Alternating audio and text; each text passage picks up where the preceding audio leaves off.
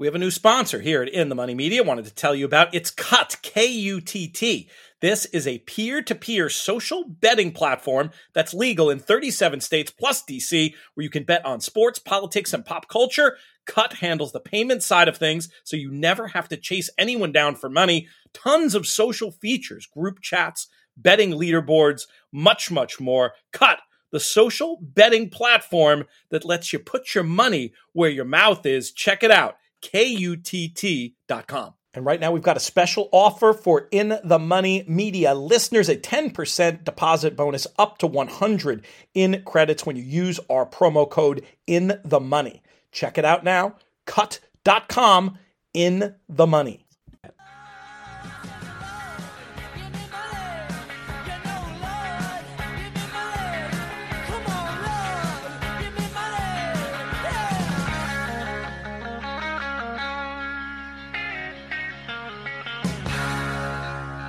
Hello and welcome to the In the Money Players podcast. This is our show for Monday. What is it? Monday, April 24th. I almost said 27th. I'm glad I checked.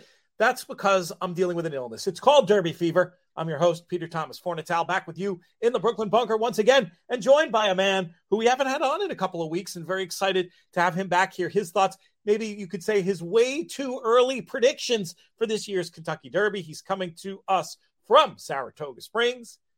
Jonathan Kinchin, what's up? PTF, it's a little chilly up here. I was in Austin yesterday, and it was a little bit better weather.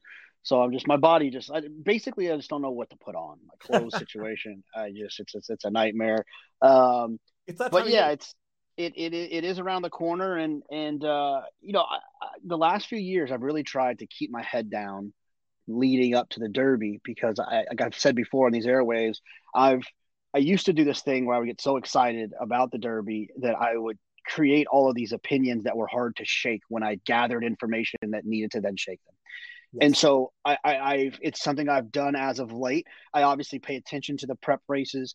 I even try sometimes. I found myself like not even trying to look at the figures after. Like I had to look to see what Forte ran just now before we did the show, because I never really looked to see what he ran in the Florida Derby, because I kind of didn't want to know yet. And that's because I'm a huge believer in the workouts. There's so many people that are smart, that are watching these horses work, and you can watch all the works. There's a lot of different opinions about the works. All the trainers are seeing the works. All the people that know horse flesh are seeing the works. So you can really gather a lot of good information in those last, this week, last week, the last couple of works. And that's what I like to kind of use as my most important thing. Animal Kingdom I found because of works. American Pharoah I locked on because of works. And Rachel Alexandra, who didn't run in the Derby obviously, but locked on because of works. They can really lead you, Barbaro. They can really lead you down the right path. And so I kind of reserve full judgment until then. Orb was another one that works helped with. It didn't end up helping us on the day, but the Brad Cox horse that was eventually put up to be the Derby winner in the steward's room. Well, not the steward's room, that whole saga. But anyway, another horse that had terrific workouts the week of, was second for parimutuel purposes. You can find a lot when it comes to the workouts. And just to give you a little bit of an idea about our process here, we're going to have tons more, including our final answer show, which is where, if you think we're sitting on the fence here at all, etc., don't worry. We're going to get to those final answers, and we're going to do it live. That's going to be on May 3rd in Lexington. Tickets are on sale now for that event, done with our friends at TaylorMade, going to be at the Malone's Event Center in Palomar. We're also going to be live, and you can buy tickets for Louisville on Thursday at the Galt House. And best way to get all the info and links to sign up for our live events, because there's more of them too. We're like a rock band going around Kentucky Derby week. Just sign up for our free email newsletter. There'll be links there at the end of the week in themoneypodcast.com/email. So let's get to it, though, in terms of these way too early Kentucky Derby predictions, JK, and we'll let you go first. What's your first way too early Kentucky Derby prediction? Yeah, I mean, I think Todd's going to win the Derby. And I am not like everyone who believes that it's a foregone conclusion that it's going to be Forte. I mean, you know, I think Tapit Trice is also interesting. So I'll start with Forte, and when I talk about the figures, Forte willed that win the other day. He did not have a good trip. He showed his class. He showed his determination. But I have to be honest when I look at it is that, I thought Forte couldn't lose the Fountain of Youth, and I thought he couldn't lose the Florida Derby, not because he was so dominant, but that he was dominant over the group in which he was running against. And he's not doing what some of these big Derby favorites do, which is running these triple digit numbers and really and wowing you from the clock. And I think that if you're looking at it objectively, considering all of those things, you'd have to consider him to be at least vulnerable. I don't envision a world in which I play tickets trying to beat Forte. I don't see myself trying to get cute and tossing Forte. But what I don't see myself doing is what I've done with horses like American Pharoah and Justify, where ice cold, nothing else, no backups, no one else, just those horses. I don't feel like Forte is that type. Tapit Trice, on the other hand, who I do think is more of a kind of a press type. I think there'll probably be a little bit more value with horses like Forte taking a lot of the money. Tapit Trice did run a fast number in the Bluegrass. Tapit Trice is the type of horse that has the type of pedigree that you'd think, oh, he's going to keep taking steps forward. He is the type of horse that when you look at his pedigree and you look at him and his training and the way that he runs, he's going to love the 1.25 miles. I love how close he was last time in the Bluegrass, considering his other starts. He seems like a horse that's trending in the right direction. And I think Tapit Trice is going to offer some real value. So I know Todd's got a few others, but those are the two that I think are the most likely to get their picture taken the first Saturday in May. Very interesting. So we sort of wrapped two predictions into one there for you, that Todd Pletcher is going to win, and it's not necessarily with the horse who's at the top of the market. Maybe Tapit Trice, currently second in the market, is one you're interested in. Well, I'll piggyback off what you were saying about Forte and the Florida Derby by giving you a horse, and we're going to hear a lot more about this horse later in the show if you're listening to the audio, and there'll be a whole separate YouTube video if you're watching on YouTube. And that is that I think Mage is a very live long shot to win. And this is just your most basic form study handicapping angle that I'm going to give you on this one. Yes, you could argue that, and we'll talk about this a little bit later on the show, you could argue the trips in the Florida Derby between Mage and Forte and who had the harder one. I think you can really argue that either way. In the end, Forte prevailed by a length.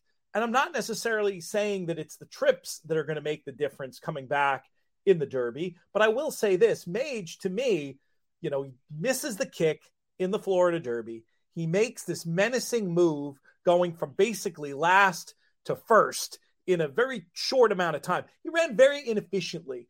Forte also was out of position. He absolutely showed his class. But to me, when I look at these two horses, the argument I want to make for Mage over Forte is simply that, Forte is a fully formed product at this point, a multiple grade 1 winner, a champion.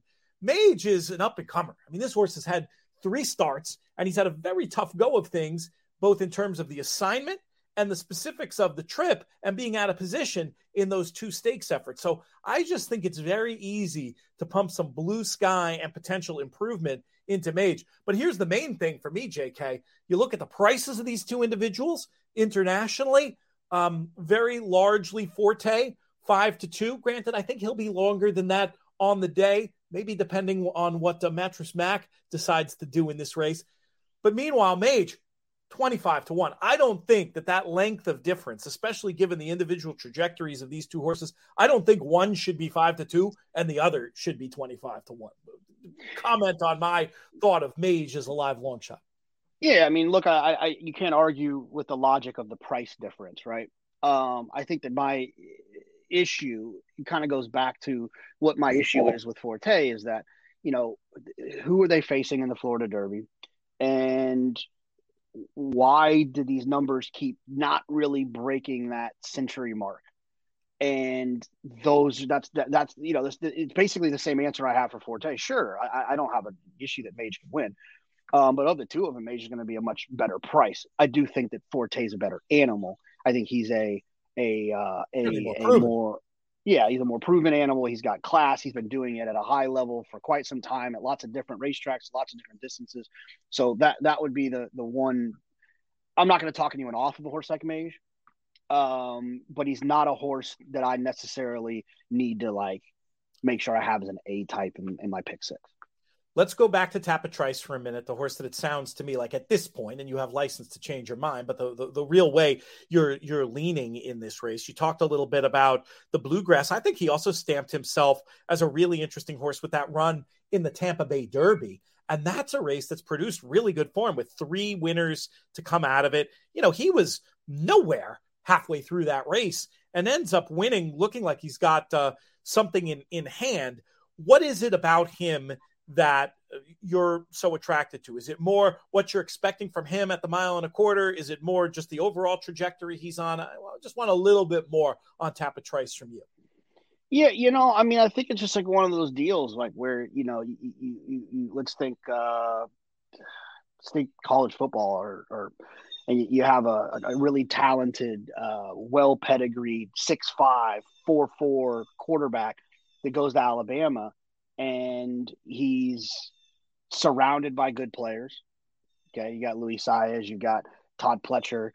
He's being coached by a great with a good offensive staff. He's going to have all of the resources, a staff that knows how to develop players, knows how to win championships, and he plays well in his first game, in his second game, in his third game. You got to think he's going to continue to go on and improve. That's kind of how I feel about Tapatrice. He's surrounded by all of the things that you need in order to continue to take steps forward. And he's shown a bunch of raw ability, a bunch of raw talent. And now he's facing a defense that kind of fits what he does well, which is going 1.25 miles on the dirt, going against a bunch of other horses that probably don't want to go that far. He checks all of the boxes for a horse to take another step forward. If he was trained by Jimmy McWilliams, who's a 12% trainer, and then you could question whether or not he's going to take another step forward. But when he's trained by a Hall of Famer in Todd Pletcher and arguably one of the greatest dirt trainers ever, you got to think he's going to take that step. Let's talk about my second prediction. I think this is going to finally be the year, JK, where we see a Japanese horse hit the board. We have another video up that folks should check out, talking about the entirety of the Japanese contingent and some wise guy cases made for Continuar in that spot. And in this prediction, I will keep him on side as one that could potentially outrun the odds and hit the frame. But it's Derma Sotogake I'm really interested in from a figure point of view, from a horse with tactical speed, but who we also know can pass horses.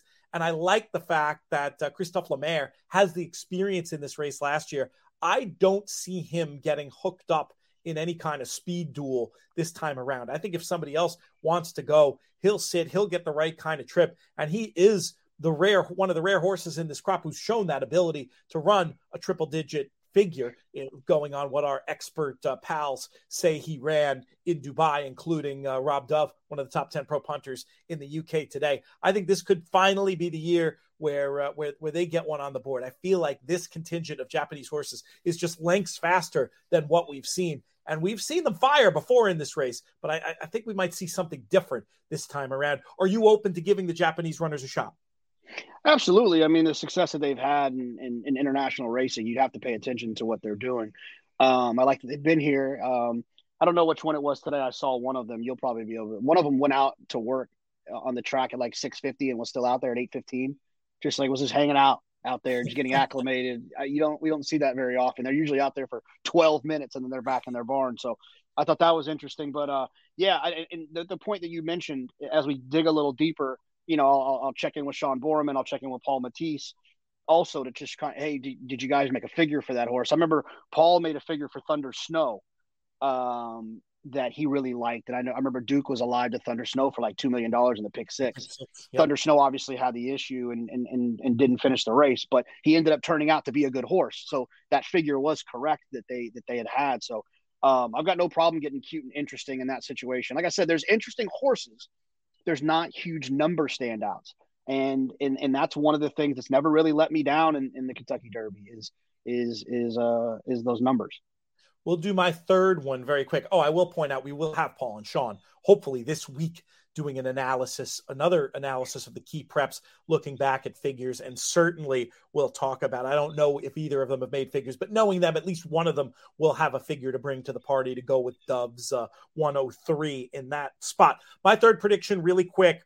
I think as much as I respect Todd Pletcher and specifically his contingent in the Derby this year, Kingsbarns is a fade for me. Just looking at the way that race flowed, I thought he was totally with the flow. Didn't finish up fast enough for me to be like an Always Dreaming or a Maximum Security. Those horses had favorable flows too, but they finished up in ways that hinted at larger ability. I think Kingsbarns, if he wants to be forward, he's going to have to run so much faster than he has in the past. I think it could take the sting out of his finish. Are you as interested when, you mentioned about Pletcher winning? I'm sure you're happy to keep Kingsbarns on side in that prediction, but is he a horse you have any particular feeling about one way or the other? And then let's get to your live long shot / third prediction.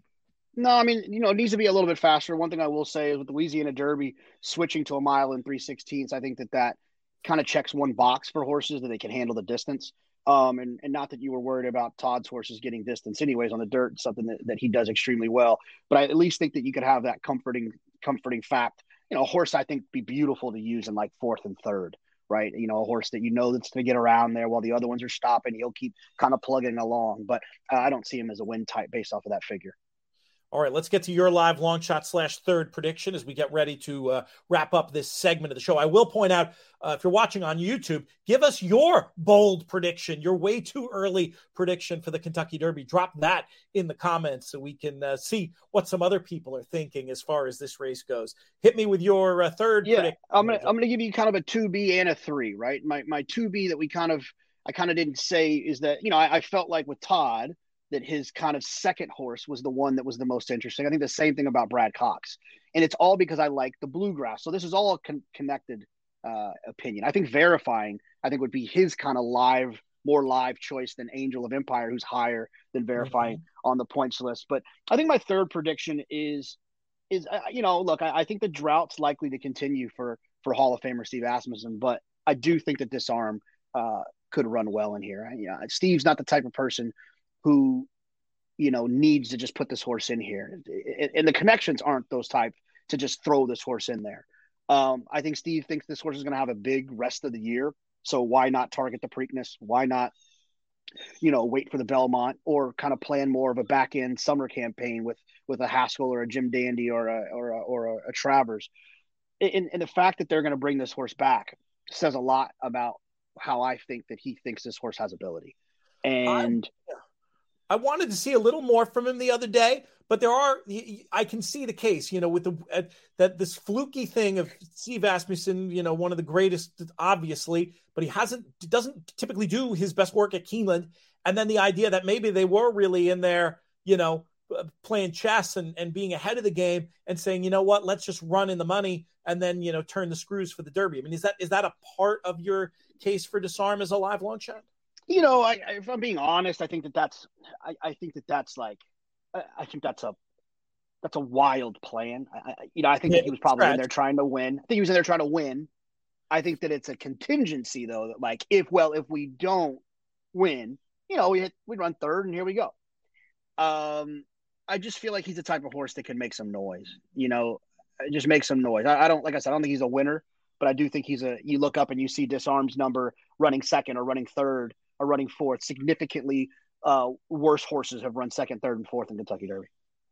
All right, great stuff, JK. Appreciate you. We're going to have you back a whole bunch. We got our monster pods. They'll be dropping early next week as well. We won't do that production meeting in the middle of the show. We'll chat about that after we get off air here. But those are going to be coming down the pike and just lots of great stuff. So keep it locked to InTheMoneyPodcast.com. If you want even more, we got our plus service, InTheMoneyPodcast.com/plus, and then the free newsletter. Again, the best way to check out our live events, InTheMoneyPodcast.com/email. I also want to shout out this fancy new shirt I'm wearing, JK, part of the JK collection from Old Smoke Clothing, oldsmokeclothing.com/JK. The two new Derby shirts are are really, really cool, and I'm happy to be wearing them on a bunch of our programming here. Where can folks get these? That one we do have. So I think that one. Yes. It's the horseshoes. Yeah, with the rose in the middle. ultimateclothing.com/JK. And then we also have the kind of abstract rose looking one. And Yes. then the Derby will be selling them at on location. Not that one. They have a special one that they got. It's kind of like the rose abstract one that we have on the website, but it also has like a lily in it as well. So it's kind of a Derby cool. Oaks. Yeah, it's a cool shirt. I've got to complete the collection. I've got the ones from last year. You know, I love all the stuff, and it's great having you on, and look forward to hanging out more soon and doing these live events coming up as well. All right, so keep it locked here, and we'll be back right after this. As you probably know already, we're super excited to be partnered with NYRA for the rest of 2023, where we are featuring Saturday racing coverage each week on the Players Podcast, as well as daily write-ups and analysis over at InTheMoneyPodcast.com. Also, be sure to look for our picks on the NYRA website under the Picks, Plays, and Promotions tab. Lots of good info there as well. Lastly, make sure you don't miss out on America's Day at the Races coverage. You can get the full schedule over at InTheMoneyPodcast.com/TV. Check out Acacia, Maggie, JK, and the rest of the team on America's Day at the Races. Once again, best place to get that schedule, InTheMoneyPodcast.com/TV.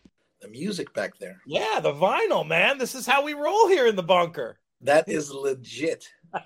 Untouchable. We're rocking and rolling with Ramiro Restrepo. I'm your host, Peter Thomas Fornatale. Very excited to talk about a horse that I think is one of the most interesting of the crop. Live long shot, to say the least, in the Kentucky Derby. Ramiro, how are things? Pete, what's up, brother? How's everything, man? Things are good. Let's start off with this horse. When did you first come to be aware of him? How did he come to you? Sure. You know, obviously I have a role with Facing Tipton, so I'm at the Timonium 2-year-old sale every year, clearly. But at the same time, Gustavo Delgado Jr. and I, we've been both trying to raise our profile, in his department as a trainer and in mine as a bloodstock agent. So we've been working sales the last couple of years together, about 3 years together, buying horses and creating, partnerships, racing partnerships. And we worked the sale pretty hard, and the horse had an amazing breeze. I think that's the first thing that caught our attention. The breeze itself, the gallop out times was quite impressive. But I don't know if many people know this, but Hijazi, who's another grade 1 placed horse, sure, was not only at the same sale, but at the same consignment as Mage. So Becky Thomas, Sequel, Thoroughbreds, had 2 nice horses in their barn at the same time at the same sale. So, and they had really similar breezes time-wise. I think the only difference you could probably say is Mage didn't switch leads until the turn into the gallop out on the backstretch, while Hijazi had the traditional switch leads at the 8th pole, and maybe the video was a touch prettier, but it was probably splitting hairs for a lot of the, people at the sale purchasing horses. And that horse was by Bernardini, we're by Good Magic, which was unproven at the time. But we really fell in love with the work. That was like the initial reason he was on our short list. Then we worked the barns, and I never worked on a farm. I never worked for bloodstock agents and, let's say, interning through anyone. So I'm whether other than family, I was also I go to the farms in Kentucky a lot and look at these stallions. We look at thousands of horses at the sales that most of them don't go on to the success, but you go to the stallions in Kentucky, you'll see all the ones that won all the big races that we're trying to buy. So I love to see stallions and the tendencies physically and temperament-wise that maybe they pass on to their kids. And brother, Mage is a clone of Good Magic. I mean, it is scary, like down to the whisker on their nose. I mean, they are. Their attitude, the way that they stand, the presence that they command, the way that they move.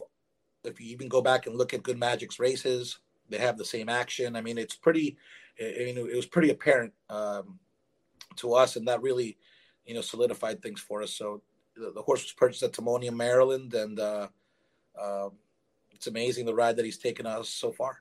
let me zoom out for a minute, Ramiro, because this is Kentucky Derby, we've got a lot of people here who might not understand the significance of some of the things that we're saying.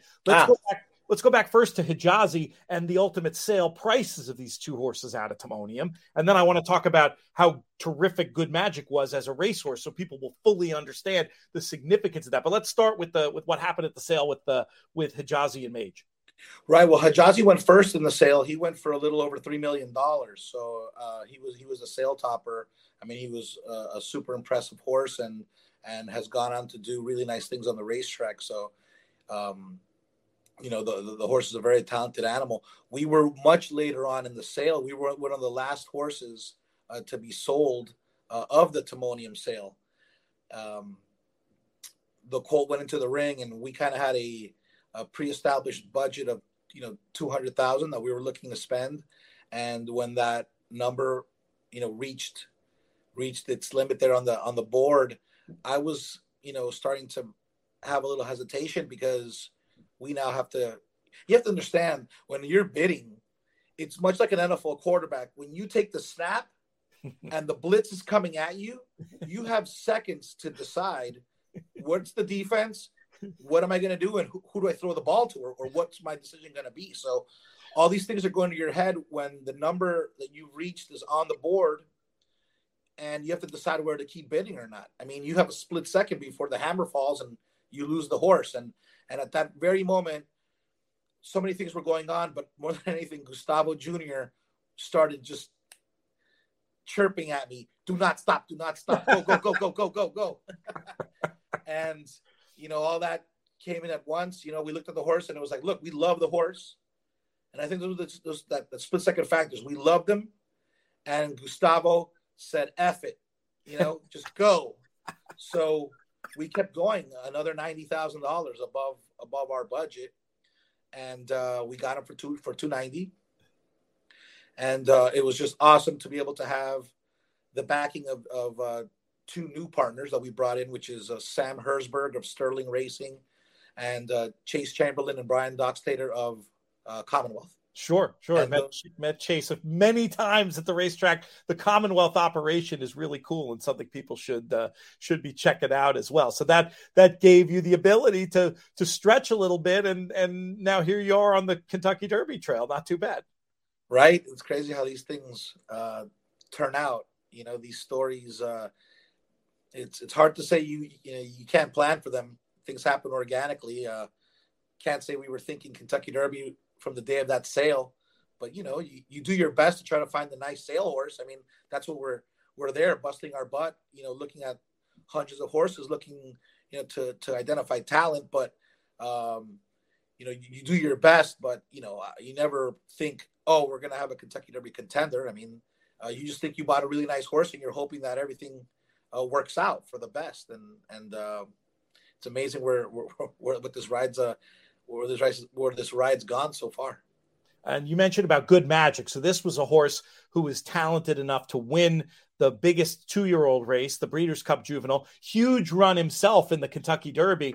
Following in those footsteps, the sky certainly seems like the limit for Mage. I was with you the day he won his maiden. It was Pegasus Day. Right. And I talked to you in the intervening moments. You and I were good friends. We've hung out a million times. Your mind was like a million miles away. I could just tell you were like trying to process what just happened. Can I take that to mean that you were a bit surprised by how good he was so fast? Gustavo is not known for cranking up babies to have them fully cranked up, bullet breeze for their first time out. We knew he had talent because he had shown it in some of his workouts, and his temperament was always just cool hand Luke, And I think the first thing when the condition books came out was let's pick an easy spot to debut. And, Gustavo Sr. was like, no, we're going to the Pegasus. And I'm like, we've debuted 2 babies before on previous Pegasus and gotten drilled because everybody wants to, high profile. The whole industry is there. Everybody's there. Yeah. All maiden races are not created equal. No. And on those big days, a maiden race can almost be like a maiden steak because so many eyes are on it. And yeah, that's going to be a tough spot typically. Oh my goodness. And everybody wants to shine on that big day. Everyone's going to bring their best, colt forward to make a splashy debut. And, knowing that the horse wasn't, worked to the extreme, it was like, well, hopefully we put in a good run. And to win in the fashion that he did, which was basically get out of there clear and just wire them and keep on going in that fashion, left us all like just shocked. And, to comment on the quality of the field, Perform that ran fourth in there came back to win the Federico Tessio. Yep. With Fergal for Chris Pippin, our buddy. Bourbon Resolve came back to win maiden special weight in his next race at Keeneland a couple weeks ago. So it's been a productive a productive maiden for sure. But yeah, Pete, when you saw me, I was still just in shock. You're on a big day like that, and you win at 11-1, and we all put a couple dollars on him. How can you not be doing cartwheels? Subsequently, he's run very well. Maybe not breaking quite as well as on that first day on occasion. What do you think his running style will ultimately be? Where would you like to see him placed in the Kentucky Derby? Right. I think the really nice thing to have is that on any horse is that their mind allows them to settle. It opens up that versatility to be able to place them wherever the jockey feels comfortable. We don't need to pressure and use the horse to be towards the front of the pack. And at the same time, if there are traffic troubles, which a 20-horse field can lead to, or if there's any challenges that encounter themselves, the horse can settle himself and put himself in a good rhythm. Knowing that there's not that crazy amount of pace in the race, I think we have the Japanese horse, Derma, Sotagaki. Jason's Road is in the race, and he's shown some speed, and I know Verifying is forward in place. So knowing that the speed isn't, there's no crazy front end speed, it would be lovely to be sitting, anywhere, 5th through 8th, 5th through 7th in that, just outside that front flight, within a couple lengths. It would be lovely, but at the same time, he's got to turn a foot. That's pretty electric. He settles, so he's gotten plenty of foundation.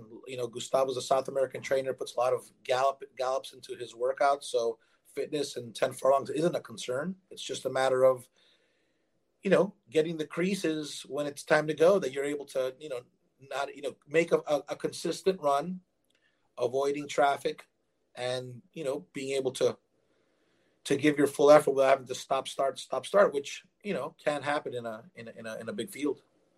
Where do you think he is mentally now compared to where he was for the previous races? I mean, he, to me, has demonstrated a lot of toughness to be able to handle what's been, put his way, a tough maiden, then right into a good effort in a stakes race. And then what I thought was a really terrific effort in the Florida Derby, after kind of missing the kick. Are you seeing development from him mentally that, maybe the penny's dropped and he's ready to take the big step forward on numbers that he's going to need to win a race like this? Well, 100%. If you're a horse person, you'll understand this. If you're a casual fan and you're listening, you might think horse people are crazy. You might not be wrong about that. We are probably crazy, but in terms of for those who are around horses every day, the more you're around them, you will see how they're so human-like in their maturity and the mental progressions that they do make. As you put him into training and as time goes on. When we got him after the 2-year-old sale, he was a stubborn baby who was, tough around the barn and needed to be taught his routine. When he started breezing, he really enjoyed his work, and he enjoyed that kind of daily regimen of working, galloping, breezing, and really settled him. And as he's run from maiden to the Fountain of Youth to Pegasus, and Pegasus now, the progression in how he carries himself, it's almost, you feel like it's like your kid, because he is so young, and I don't have children, so he is the closest thing, to being around something that, you bought him a year ago and you've seen this progression, and just his maturity, the way that he carries himself, nothing bothers him. He's a really old soul, so things like the paddock and crowds and things of that nature does not phase him. He's just a smooth character, and the way that he carries himself around people and in the stall, he's just a really, he knows that he's a big deal to us. He's got 4 or 5 people around him at all times. They respond to that kind of attention. Don't want to say spoiled, because he's not, he doesn't show any bratty characteristics, but he is just knows that he is something, and the horses within themselves, in the wild, they're pack animals. So there are alphas and betas, and you're always trying to find that alpha that wants to be at the head of the pack. And the smart ones know when to go to the head of the pack and win the race. That's why when, people say, oh, that horse hung. Well, he's a beta. He doesn't want the lead. He's afraid of being in the lead, and he hangs. What you want, and the best thing is, as a fan or as a horse player, when the 2 alphas kind of hook up and they battle it out, it makes for these amazing races. Who's trying to establish that dominance? And he himself carries himself like an alpha. That's and cool. It's pretty nice to see his maturity in that regard. And we're just hoping all this adds up for a pretty nice, display of ability on the first Saturday in May, Pete. I've seen what you're talking about, I think, on these XBTV videos of him working recently, where I think he always was a pretty good workhorse, but he does seem to be maybe getting even better and might just be up to a challenge like this. What have you thought about those recent pieces of work? That Gustavo's biggest success in South America was in 1.25 1.5 mile races. That's interesting.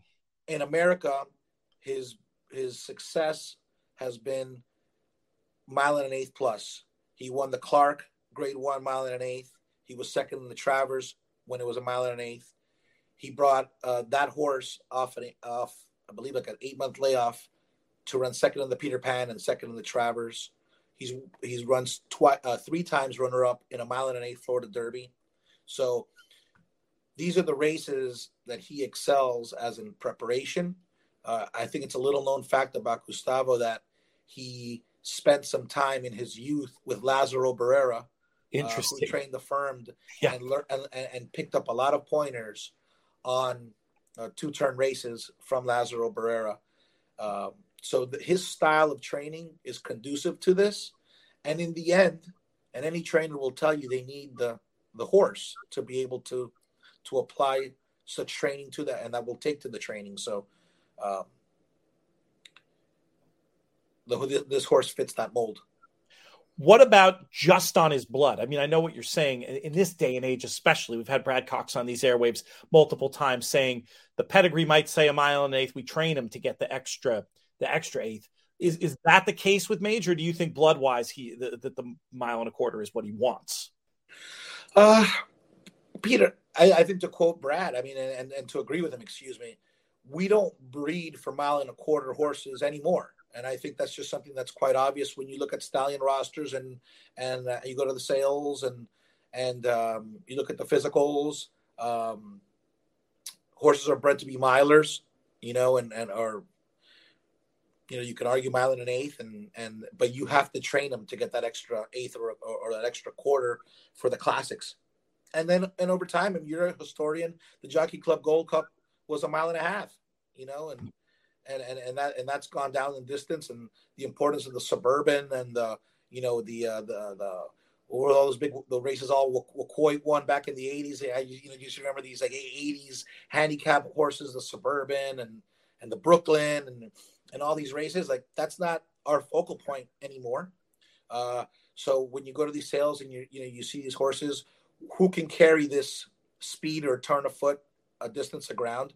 He's By Good Magic, who was, he won the Haskell at 1.125 miles. He won the Breeders' Cup 1.16 miles. He won the Futurity 1.16 miles.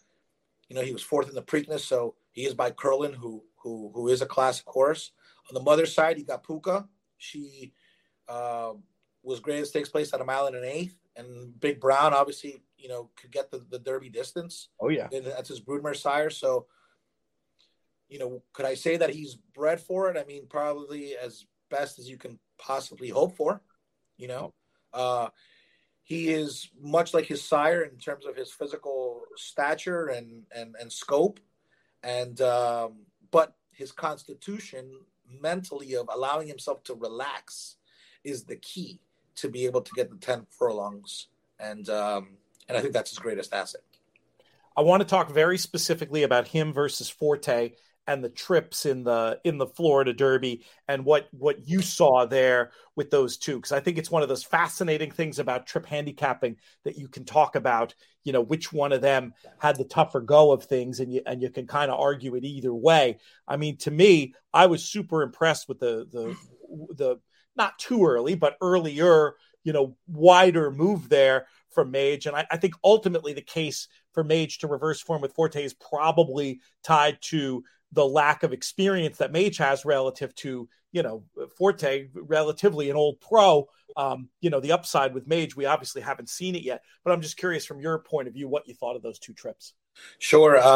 I didn't even see Forte on the screen until the last 20 yards because I was just so full cup blinkers in a zone looking at our horse.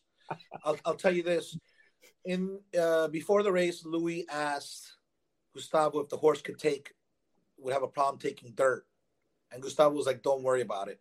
So if you happen to break slow or not as sharp, don't panic. Just let the horse relax.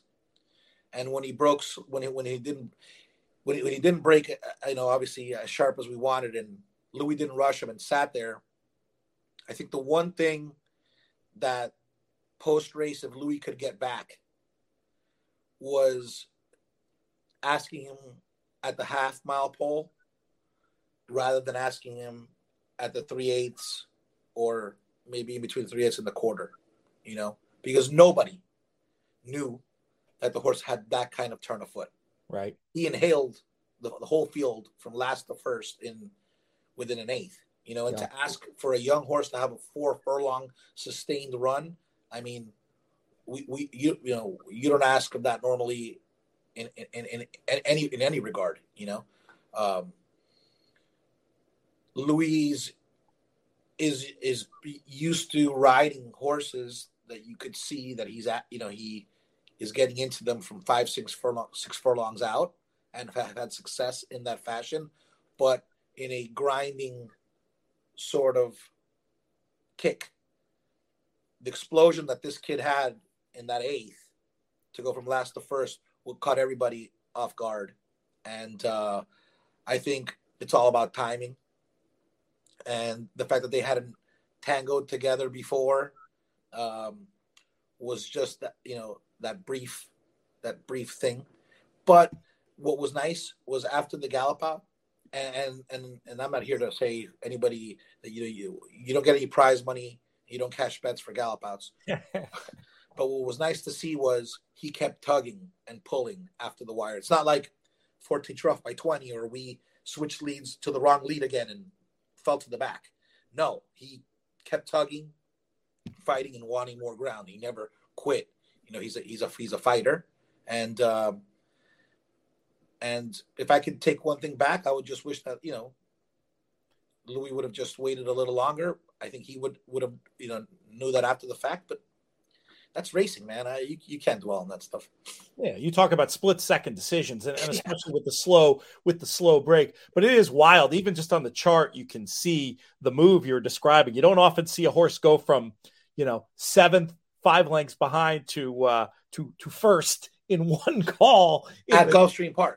Yeah, and throw in Gulfstream Park. I mean, I have to say, just to reiterate where I started here, you look at current prices in the UK, and you see best price 25 to 1 on Mage versus 5 to 2 on Forte. That can't be right. There can't be that much difference between them in price when you watch back those last races and see how Mage has worked since. So I'm very excited about him, especially at the price that he is. No, look.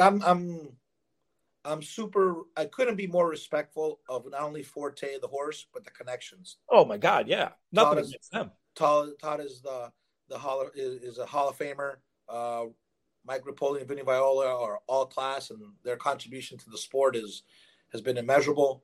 Their advisors are top notch, and they have a heck of a team. And the horse has done nothing but have a dreamlike career. I mean, he's crushed it all through his 2-year-old season. Won from Saratoga, all through the fall. Won the Breeders' Cup, and then came back this year and has taken every W. So you tip your cap to a horse who's accomplished that. We all dream of having a horse like that. I think he's the well-deserved favorite, and I won't knock a single thing about Forte. He does he's so smart. He knows what he has to do to win. I mean, Silver Charm was that way. Just knew where the wire was and knew what he had to do. From my end, I know I have a young, talented colt that gave him a lot that he could handle, and I know that everything has to stay in place. The horse's health, the horse's acclimation to Churchill Downs, another new environment, and all these little things. But if everything can stay in line and keep going as on a forward trajectory as they've been, I know that we have ability and our colt has talent, and that he's going to give another great effort. And is that effort going to be, good enough to beat 19 other horses, including the champ? We'll see. But I have confidence, for sure. It's fantastic to be in this position. That's you doing your job. We'll have to do another appearance at some point, get into your background, which is fascinating, growing up around horses, etc. Now I have a decision to make as a host. Do I, for the visual I use for this podcast/videocast, do I do the professional headshot, or I do that shot I have of you slipping across the waterfall when we went hiking during the pandemic in Vermont? Which one do you think I should use? Save me the embarrassment and let's use the professional headshot. Okay, you talked me into it. Ramiro, thank you so much for your time. Godspeed, brother. We'll be talking again soon. PTF, my man. I'll see you up here for sure. That's going to do it for this edition of the show. I want to thank all of today's guests, as well as our founding partners, 10 Strike Racing, and of course the Thoroughbred Retirement Foundation. Hey, just a reminder, we got lots of events coming up. You can find the events I'm going to be doing out at Chestnut Hall Farm, including the whiskey tasting on Tuesday the 2nd, and the breakfast on May 4th over at trfinc.org/players. We've also got a live event in Lexington Wednesday night at Malone's, the event space in Palomar, and also Thursday night at the Galt House. Going to be making sure we publicize those events with links soon. Feel free to reach out to me if you want to secure your tickets for those. Most of all, I want to thank all of you, the listeners, for making these shows so much fun to do. This show's been a production of In the Money Media. Our business managers, Drew Coatney. Our chief creative officer, Jonathan Kinchin. I'm Peter Thomas Fornatale. May you win all your photos.